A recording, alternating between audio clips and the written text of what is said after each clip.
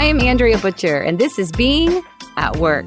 Being a leader is hard. So on this show, I set out to talk with experienced leaders to learn from their pivotal moments, how they led through the challenges we can all relate to but are often unheard.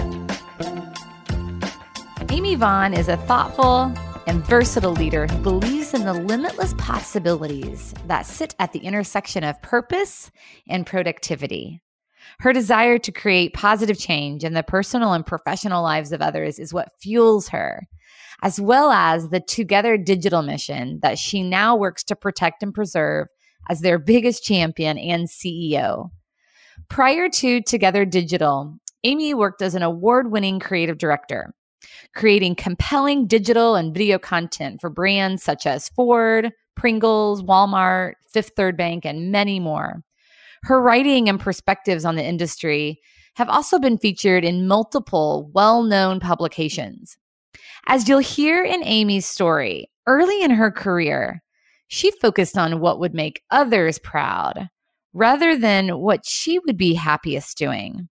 As she notes, her greatest advice to emerging leaders is to define success for yourself, not the status quo. Listen in to hear how she came to realize just how important that is. It's interesting. I was the firstborn. I always think birth order has so much to do with how we lead our lives. So I was the firstborn daughter of an immigrant, so also first generation.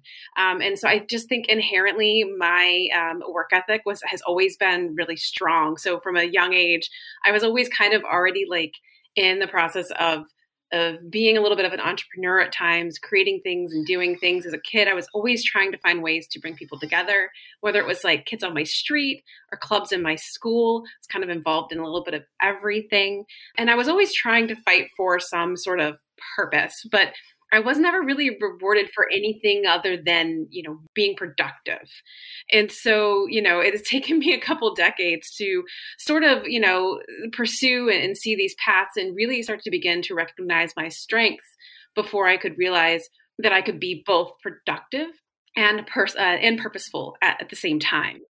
Often when you're kind of considering your career path, wherever any of your listeners might be in their career path, and that could be really literally at the beginning or halfway through, midway through, or even towards their end. And they're still wondering, what should I do that would maybe make me, like others feel proud? My mom, my dad, my children, my husband, my friends, my coworkers, as opposed to what am I happiest at doing?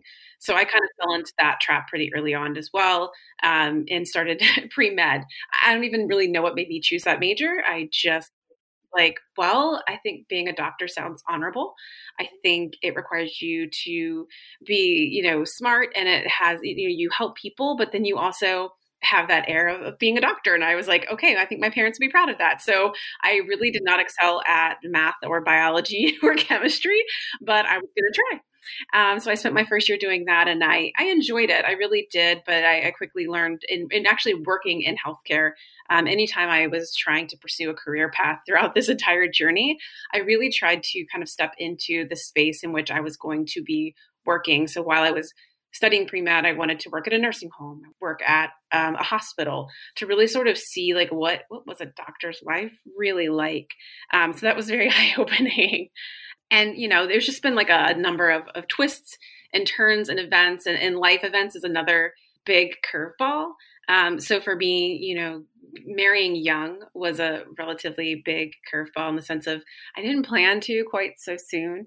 My husband, he's, I like to say he's stupid smart, graduated at the top of our high school class. We are high school sweethearts. He was about to go off and after he finished undergrad, go to graduate school. And he was talking to Rutgers and Ohio State and Northwestern. And, I didn't quite know where that was going to leave me, but I just wanted to go with him. We'd been together through high school. I knew we were eventually going to get married. My parents were like, well, great. You're not going anywhere with him until you're married. I'm like, well, are you paying for a wedding? They said, yes. So there I was, 21 and married, living in Chicago. And, I was still kind of riding that wave of medicine potentially. So I was working at a pharmaceutical research company when I was literally just working at the front desk when this woman, Deb, came up to me and said, you are really creative. I love your emails that you write. I love the signage you put around the office. She said, I could use your help. And I remember thinking, oh, that's nice. Thanks. And here I am, kid from a, small town, young and married, really just trying to make ends meet at the time. Support my student husband. She encourages me to start creating designs for her brochures for these pharmaceutical research studies. And I see for the first time a logo and a brochure that I put together like in my hand. And I'm like, oh, this is so cool. I can be creative and get paid. So I ditched that job and went to work at a graphic design firm as an office manager because I knew I had the office manager skills. And I knew, again, I wanted to be in that space where I would be working and kind of like seeing that course before me, like when you were setting things up, saying like, really, am I on the right path? Sometimes kind of just getting a sneak peek into that path it makes kind of all the difference. So I started working at the graphic design firm, found an art school in the Loop in downtown Chicago. We barely had $50 to scrape together, but I was like, husband, I need $50 so I can apply to the school. I applied to the school and, I just never really looked back. I spent 3 years working full-time during the day and then taking the train into the Loop at night to take night classes and riding back in the late hours of the evening. Had lots of fun stories on the CTA from that. But finished my degree in advertising and design in about 3 years. So, like I said, it's always life events. Like you set a course, you choose a course, you begin to follow it, and things happen. It's just never going to not happen. That's just life, right? Prior to Deb acknowledging your creative strengths, did you recognize that you had that talent? Was that an interest to you? Yes, but it wasn't something that was really championed. My grandfather was an amazing artist. An illustrator. My mom as well. Like she can paint, she can sew, she can knit, she can pretty much do anything. And like it's not just the crafty stuff. Like she is an artist. And then so at a young age, yes, I loved writing poetry and music and drawing. But because neither of them really had success in pursuing it professionally and both felt very self-conscious and very critical of their own work and of each other's, it was just between the three of us. It's so funny to see like that history and heritage of family talent that kind of just went to the wayside because of that ripple effect. So yeah, I did. I realized that I was creative from a young age, but again, it was for me, it wasn't for everybody else, and it wasn't seen as productive. And I think that's also what I liked about advertising was I could be creative, but I wasn't being creative just for myself. I was helping solve a business's problem, or I was helping somebody else solve a problem with a product. And so, I really found advertising appealing because of that, because for once I could be creative, get paid, and it felt like productive, right? I had data to back up the fact that, look, my pretty concept, my really smart concept worked, made you money, got you sales. So marketing found you, you went to school, then what? Went to school, like I said, I 3 years, I built a really great portfolio. I made a lot of great connections. Outside of working all day and going to school at night, the only time I had to do my work assignments was on the weekends. So, again, through a ton of support from my husband, I was able to, and hard work and grit of my own, got through, and I finished near the top of my class, had a few job offers, had some good internships under my belt. I was even interviewing at one of my favorite agencies in Chicago, at least one of their internal groups, their ARC group, which is their digital branch of Leo Burnett. And I love Leo Burnett's like history and backstory, and going to school in Chicago, reading a lot of their books on the train to school. It's just like, I've arrived, only to go home like that same day that I had interviewed there for a temporary job that they told me could become permanent. That my husband's like, well, I kind of got an interesting email today. My advisor here at Northwestern recommended me for a postdoctorate position at the University of Oxford in England. And I was like, well, okay then.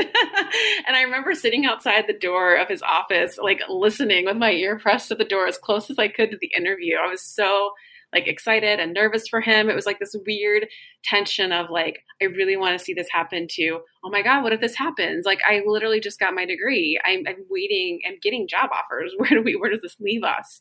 So again, of course, he's amazing, stupid smart. He said he's applied math, by the way. So something very different than myself. He gets accepted. So we have to make the choice, do we stay in Chicago And do I pursue my thing, or do we take this opportunity to go live abroad for 2 years? So I became an American copywriter in a British speaking country. We showed up with So not what you had anticipated. not at all. No, no. And I mean, to be fair, he'd been going to school close to 10 years by then too. I went for 3 very intense years. I was like, well, and it's interesting too, because I had studied design and advertising, meaning that I had kind of covered both the basics of design and copy. And ironically, I felt like, confident as a designer, but the best feedback I ever received was when I was doing my copywriting. So of course I chose that path. So that's where I had spent a lot of my internship time and my freelancer time. And that's what my book was. So when I got to England and started talking to all of these British agencies, they were like, well, American English and British English are a very different thing. And I said, I disagree, but yeah, give a girl a chance. Like I have to learn somehow. So, here I am, student loans looming, and a college degree that all of a sudden I feel like is potentially worthless in a country that, I came to very much love. In fact, I cried the whole way home once we had to leave.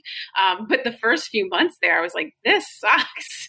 It's the same language, but the culture. And well, it's funny because as we were acclimating ourselves, anybody who's gone and lived abroad can probably relate to this. So like we showed up and we're like, okay, great. We have a flat. And now we need phones and a bank account. Like those are kind of all the essential things. So you can get electric turned on and you can get Wi-Fi set up. And I'm like thinking, I need to look for a job. I need to have Wi-Fi.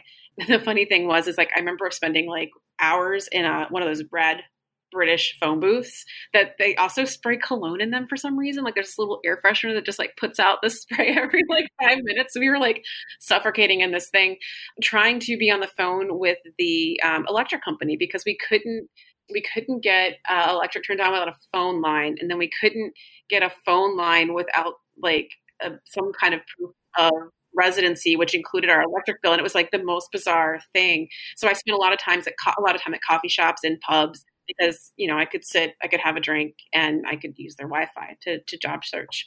So I was doing this and kind of started frequenting one in particular. And, again, the student loan are no joke, and they came furious and they came fast. And so I started to look for other opportunities to just kind of freelance. And I ended up redesigning kind of everything in this one family owned and operated coffee shop, their website, their ephemera, their logo, like you name it. I just kind of jumped in and did everything. And then also I started just learning how to make coffee and be a barista, start to pay off my loans. And one of my most favorite jobs, it's such a chip on my shoulder to begin with. I'm like, here I am, college degree. I know I'm talented. I know I'm a great writer. I know I could be really making things happen in my career right now. And instead, here I am in this foreign country, I'm not doing the thing that I thought I was going to be doing. And the last thing I want to be doing is, sitting behind a counter at a coffee shop. But it didn't take me long. It was a couple months. And, I got to meet some of the most amazing writers, artists, academics, people who just from all over the world, because it's Oxford. So it really allowed me to just really live in that, 1 year and 10 months. I really lived in England. Like I was present. I could literally close my eyes right now and walk the whole of Oxford in my mind. I don't think going into an advertising job, I wouldn't have done that. I would have literally gotten on the train to go to London from Oxford, which is about a 45-minute train ride just to get to Paddington. And then I'd have to take the tube to get elsewhere. I would have spent all my time commuting and or working long agency hours. And it really just brought me back to the core of my creativity. So I was doing more creative writing because I was in the world of, J.R.R. Tolkien and Lewis Carroll, and you're just surrounded by all of this beauty and these dreaming spires. So I think, while it was a little bit of a twist that I didn't expect, it was probably one of those things that I really, really needed. I don't know where my soul and my purpose would be if I hadn't had life kind of throw that curveball and put me in a place that I didn't expect. And also, too, I became like a supervisor at the coffee shop, which really was my first job, managing other people. And other than my little sister and brother and kids I babysat, telling people what to do and learning how to do that in a way that was effective. So, even though I wasn't like doing the thing I went to school for, I was really learning a lot at that time while I was there. So I very much appreciated it. Well, and it goes back to what you said earlier that when considering your career path early on, you asked yourself, what would make others proud? And rather than what would I be happiest doing? And as it turns out, you were really happy at the coffee shop and getting incredible experiences.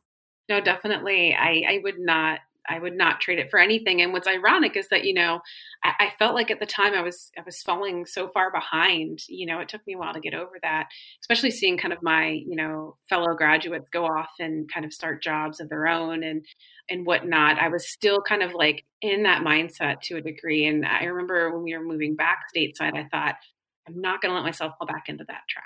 That workaholic is not. So you learned well, and again, consistent with your theme of productive and purposeful, right? You were doing good, like purposeful work and getting some good things done. Think about the impact you had on that coffee shop and others. So you come back stateside. Tell us about that transition back to the States. Yeah, it was kind of scary at first. I wasn't really sure what it was going to be like. I thought that I would have to be begging for a job. I actually landed something pretty quickly as a junior search copywriter for what was then called Team Detroit. It was sort of a big conglomerate of J. Walter Thompson, Ogilvy and Mather, if you're familiar with those sorts of agencies, and working a lot on Ford. And my life was spreadsheets and bulk sheets because it was search copy, which was really like, it was kind of a cool exercise in, a limited creativity. You can only say so much in so many characters, and you have to consider like the makes and the models of the cars and the location of that targeted ad and all these things. And so what I started doing was playing around with Excel to figure out how could I possibly automate some of that writing so that I wouldn't have to spend all my time in spreadsheets, because I'm pretty sure anybody who is creative and writes, the last thing that you want to do is spend your life in Excel spreadsheets and then just kind of manually changing a car name or a car make and then a city. Like, that's just like a nightmare.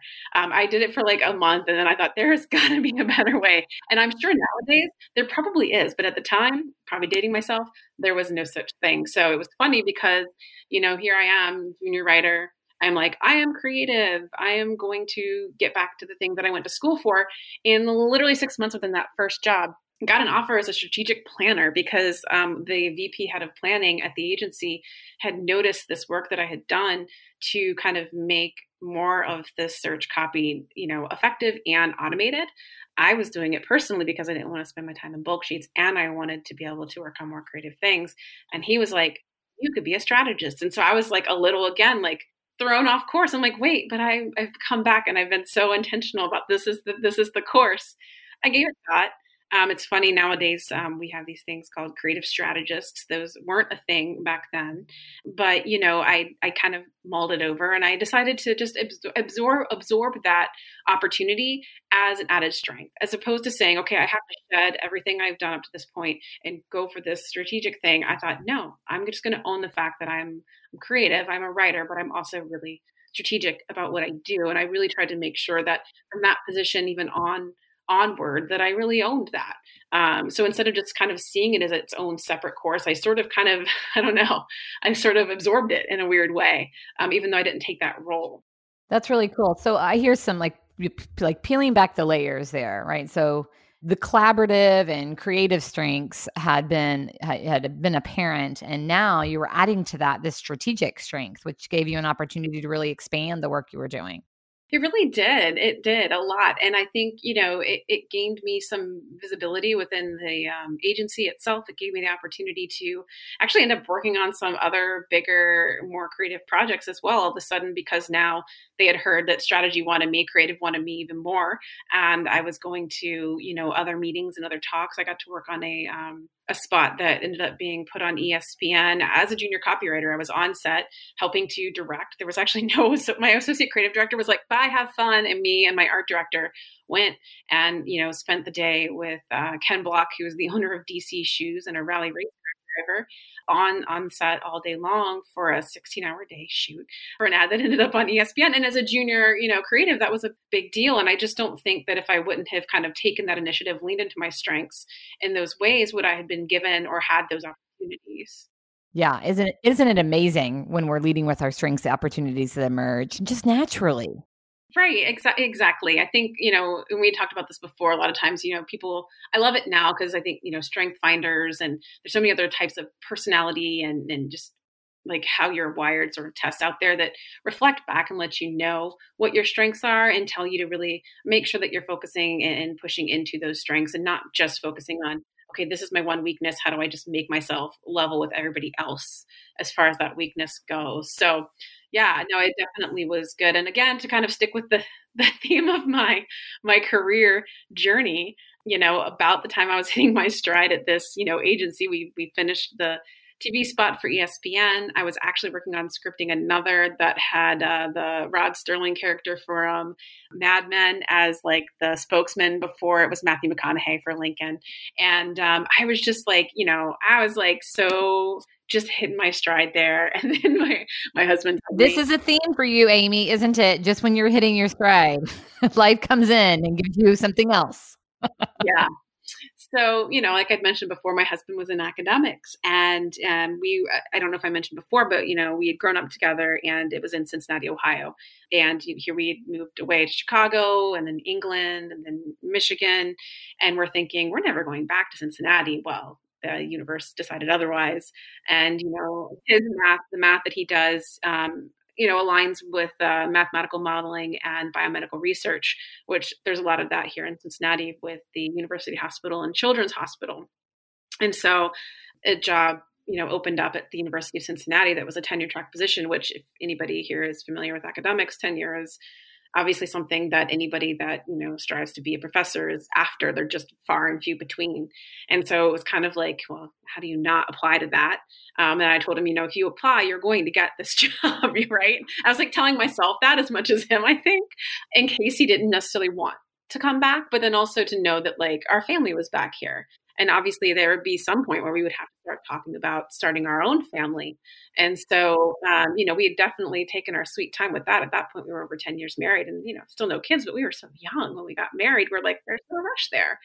So, he applied and of course he got the job and we moved back to Cincinnati, which again, it was just really fascinating how things sort of came full circle. And, I kind of found myself starting over again. But the good thing is that I always like that. I like starting over again. I can see a ton of new opportunities. I can try to see the advantages and I've learned from what's behind me. So, I figured I've shifted gears a few times already.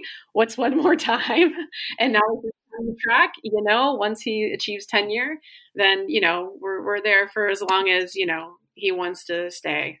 We ended up back in Cincinnati and I ended up interviewing a few agencies and pretty quickly got snatched up by a local agency that is now part of Gray.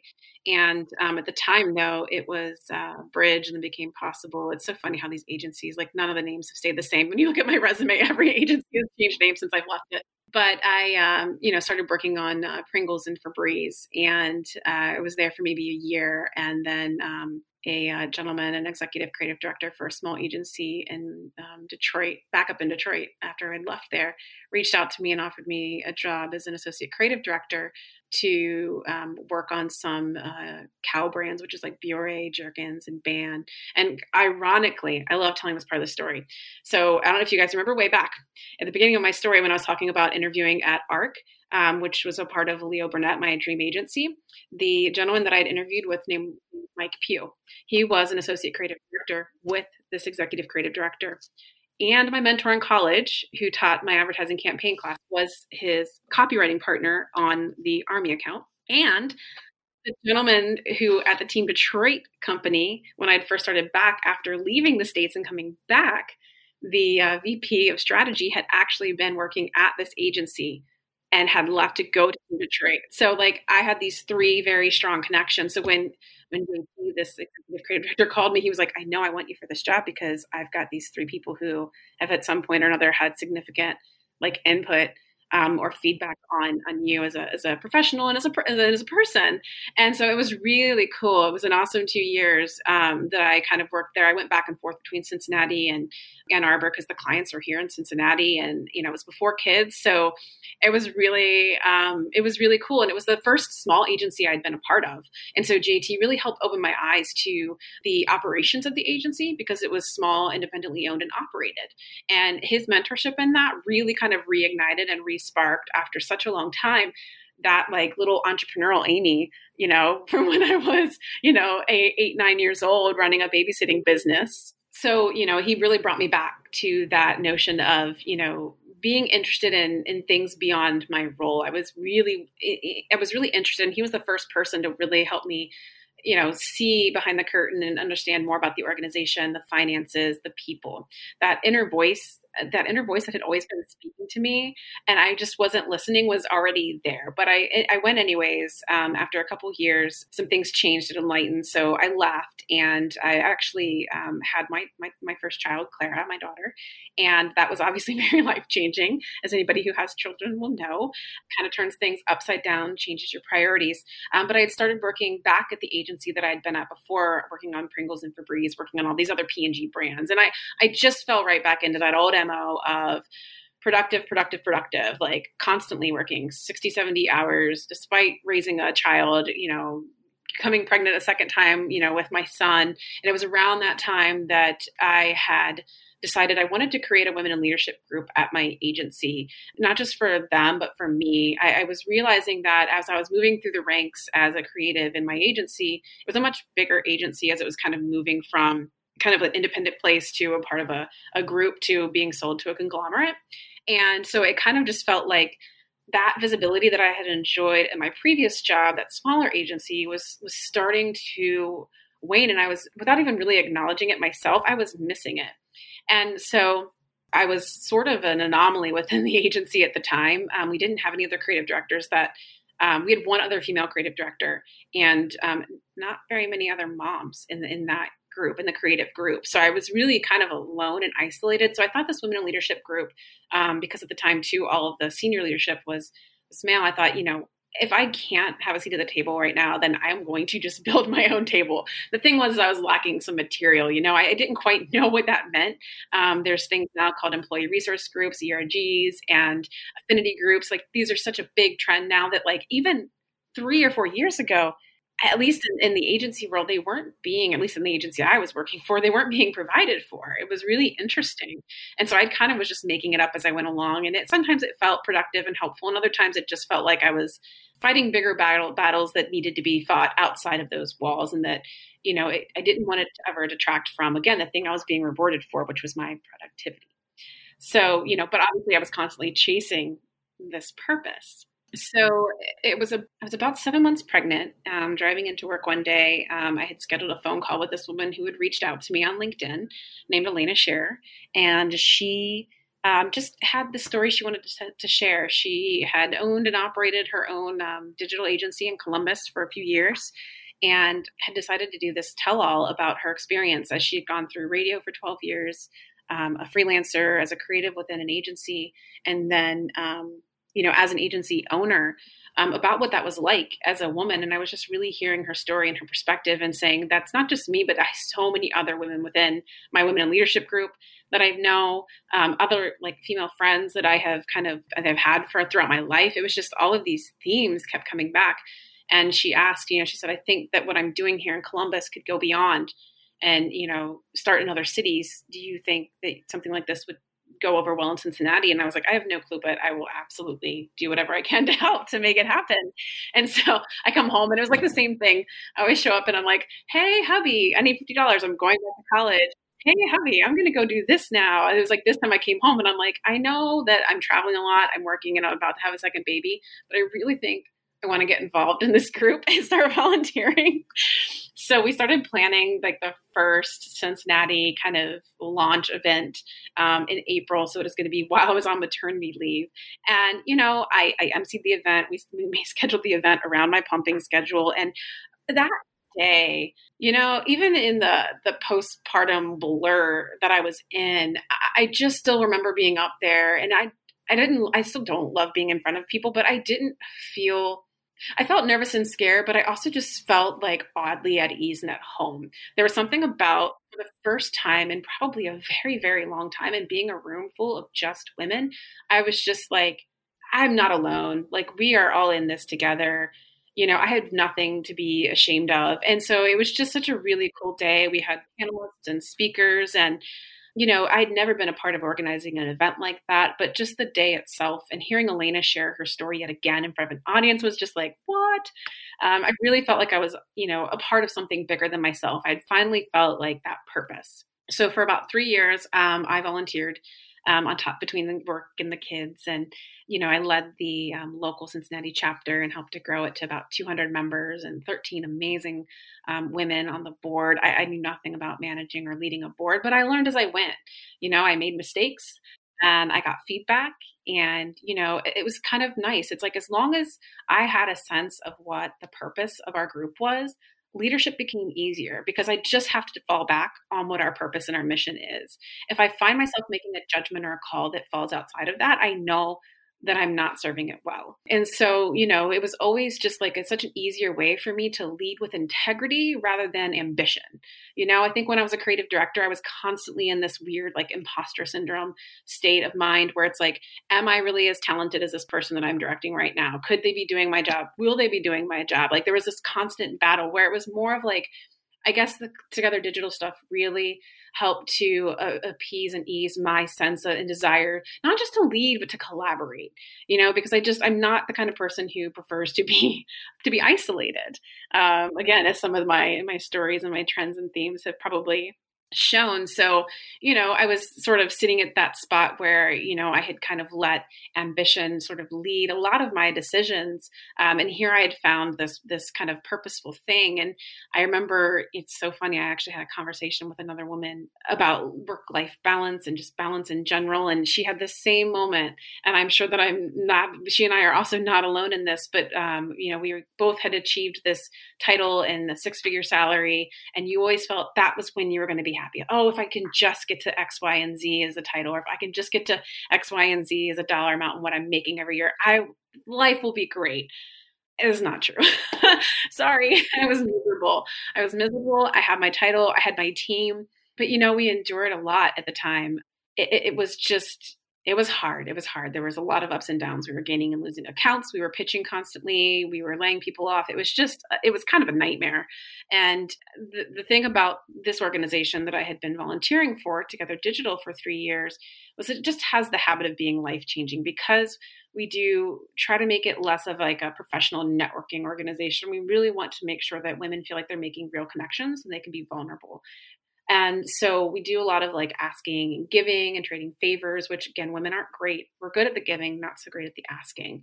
And it's just funny how that becomes very cyclical in my story and Elena's story. It really has the ability to be life-changing, so much so that, I was in the midst of this, title and salary and life that I thought, okay, I got my kids, I got my house, I got my salary, I got my title. Why am I not happy? Then all of a sudden, kind of out of the blue, Elena approaches me and tells me, hey, I had a member come to me. So one of our members of Together Digital came to her and said, you should run for Congress. You live in the 12th district. This is an important, important district. There is a chance that you could help. Not just flip it historically, but be the first woman to sit in this seat. And Elena's like, oh, no. And she went home and her husband said, like, if you don't run, I will run. And her kids were like, you have to do it. Like, they all got behind her. And, between them and a lot of, our members and this member herself who saw that light and ability in her and said, this is where you could be. This is what you could be doing. Elaine and I had gotten close over those 3 years when things in the business would get kind of rocky or bumpy or weird, or if I was having a crap day at work, like we were the first person the other one would call often. And so she knew me well. Like she kind of already knew like what my inner workings were probably before I was ready to acknowledge them from an organizational standpoint. And in thinking of myself as more than just, oh, I'm a creative director. Oh, I'm a creative and I'm strategic and I'm collaborative. Sure. But I never would have said I feel comfortable running a company. But her coming up to me during that conference and saying, I'm going to do this tremendously amazing and brave thing. And now I think this is the thing that you should be doing. And I was just like, wait, what? Me? You're talking to me? And, as we talked about it and as I thought about it, I was like, yeah, why not me? Instead of that, like, instead of this, why me? It was, why not me? And she could have asked any of our 2,000 members, women who have been just tremendous. And I get to work with them every day now that volunteer for our organization. We have so much talent among our group. So it was really really flattering. And of course, I gave it a lot of time and a lot of thought nonetheless, because I knew it was a big thing that I would be taking on, but that's what I did. I kind of talked it through with my husband and said, I think we're all going to jump, and we got to decide to jump together on this one because, it's a bigger commitment than what I've had in the past.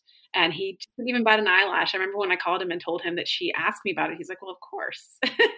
Well, and I can't help but see the parallels between you sitting at the front desk and Deb many, many years before saying, hey, I see these creative strengths in you. And so once again, somebody had tapped you on the shoulder saying, Amy, we need you to step up. Yeah. And I mean, I think it's so important to really listen to those. And when they come up, don't bat them away. I am definitely one to be prone to shy away from compliments and acknowledgments and praise. I honestly don't really love it. But, I always try to take whatever that is away and really make sure that I do my best to embrace it, to acknowledge it, and to step into it. Honestly, even if I don't feel like I'm 100% that, I feel like that's my job thereafter. Is once that's the status quo, like I want to step into that. So yeah, it's been about 5 months, and probably the most educational 5 months of my life. But I've realized that every twist, every turn, every experience from, working on my street as a kid, just hustling business, to, my first job at 16, to working in hospitals under a lot of stress and pressure and having to stay really cool and calm, and just realize that there's so many more things that are bigger that aren't life and death. I think that was an interesting thing, to, living in a different culture and society, getting some different perspective, like all of these things, I think have all just been really, have done a lot in kind of helping me prepare for what it is that I'm doing now. Well, and no doubt you have had a lot of lessons learned, even in the short 5 months. It probably feels like a lot longer than that. What is your greatest lesson learned? Oh, my greatest. I would say to define success for yourself and not with the status quo. I think there's going to be a surge of a lot of this happening. I think it really already is, maybe not so much with my generation, but with like millennial Gen Z, where they're going to take the time, at least I hope, to, acknowledge that they define their success, and whether that's purpose or a paycheck or a little bit of both. I don't know what guidance counselors are like nowadays, but when I was younger, it was really like, you could be a doctor, a lawyer, a nurse, blah, blah, blah. Here are these 5 things you could be. Now go figure out which one you want to be the most, and I don't think that there's any wrong time to stop and take that moment and look, like we said at the very beginning, and say, am I on the right course? Because, there's going to be twists and turns. And sometimes those twists and turns, it's not that things are happening to you. I've always kind of taken it more as they're happening for me. So I think if you can kind of decide, like, what does a happy life look like? And that's personal and professional. And then sort of whatever comes at you, if I could go back in time, like I feel like if I would have defined that better earlier on, not that I'm at all dissatisfied with where I am now, but I think it would have probably saved me a lot of stress and anxiety, because I could have looked at that and known what is my why, and how do I define success for myself? What is, when I'm, however old, near death, hopefully very old, looking back, am I going to say my life was well spent writing copy for big brands? No, probably not. So like, what are the things that I would say meant that I led a meaningful, productive, purposeful life? And then from there, really take a look at anything that comes your way. Look at the curveballs, look at the compliments, and really use that as your filter to sort of make your decisions and kind of go from there. And I don't know how you don't succeed if that's the case, right? You're kind of all of a sudden now just always chasing down the things that ensure that you are happy. Yes, so good. Yeah, that is a clear theme through all of your stories that you've shared across your journey. Yeah, defining success for you. Well, and everything is always what you choose to make of it. So I think I go back to the coffee shop and how initially your perception of that was something very different than it actually ended up being. It ended up being so fulfilling and rewarding and such a great experience. Well, the other theme that I hear through the story over and over, I just have to, this whole why not me, you said, that repeatedly in your humility, not out there promoting yourself, but because of the good work that you were doing, others noticed that. And so you have been tapped on the shoulder multiple times and stepped into those opportunities.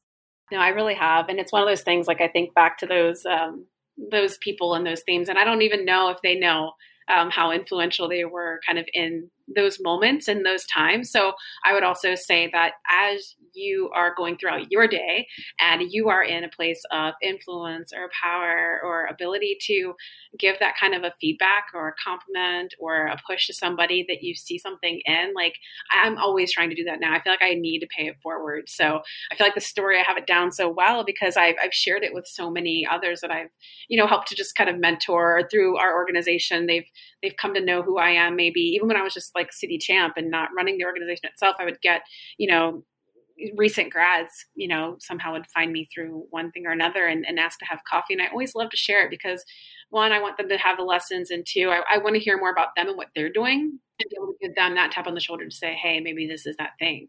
Maybe that's that direction for you, because I think everybody needs that a little bit in their life. It's hard. Everybody needs that. Yeah. Yes. And so as a leader, you're right, paying attention to the good work that our others are doing and then acknowledging that.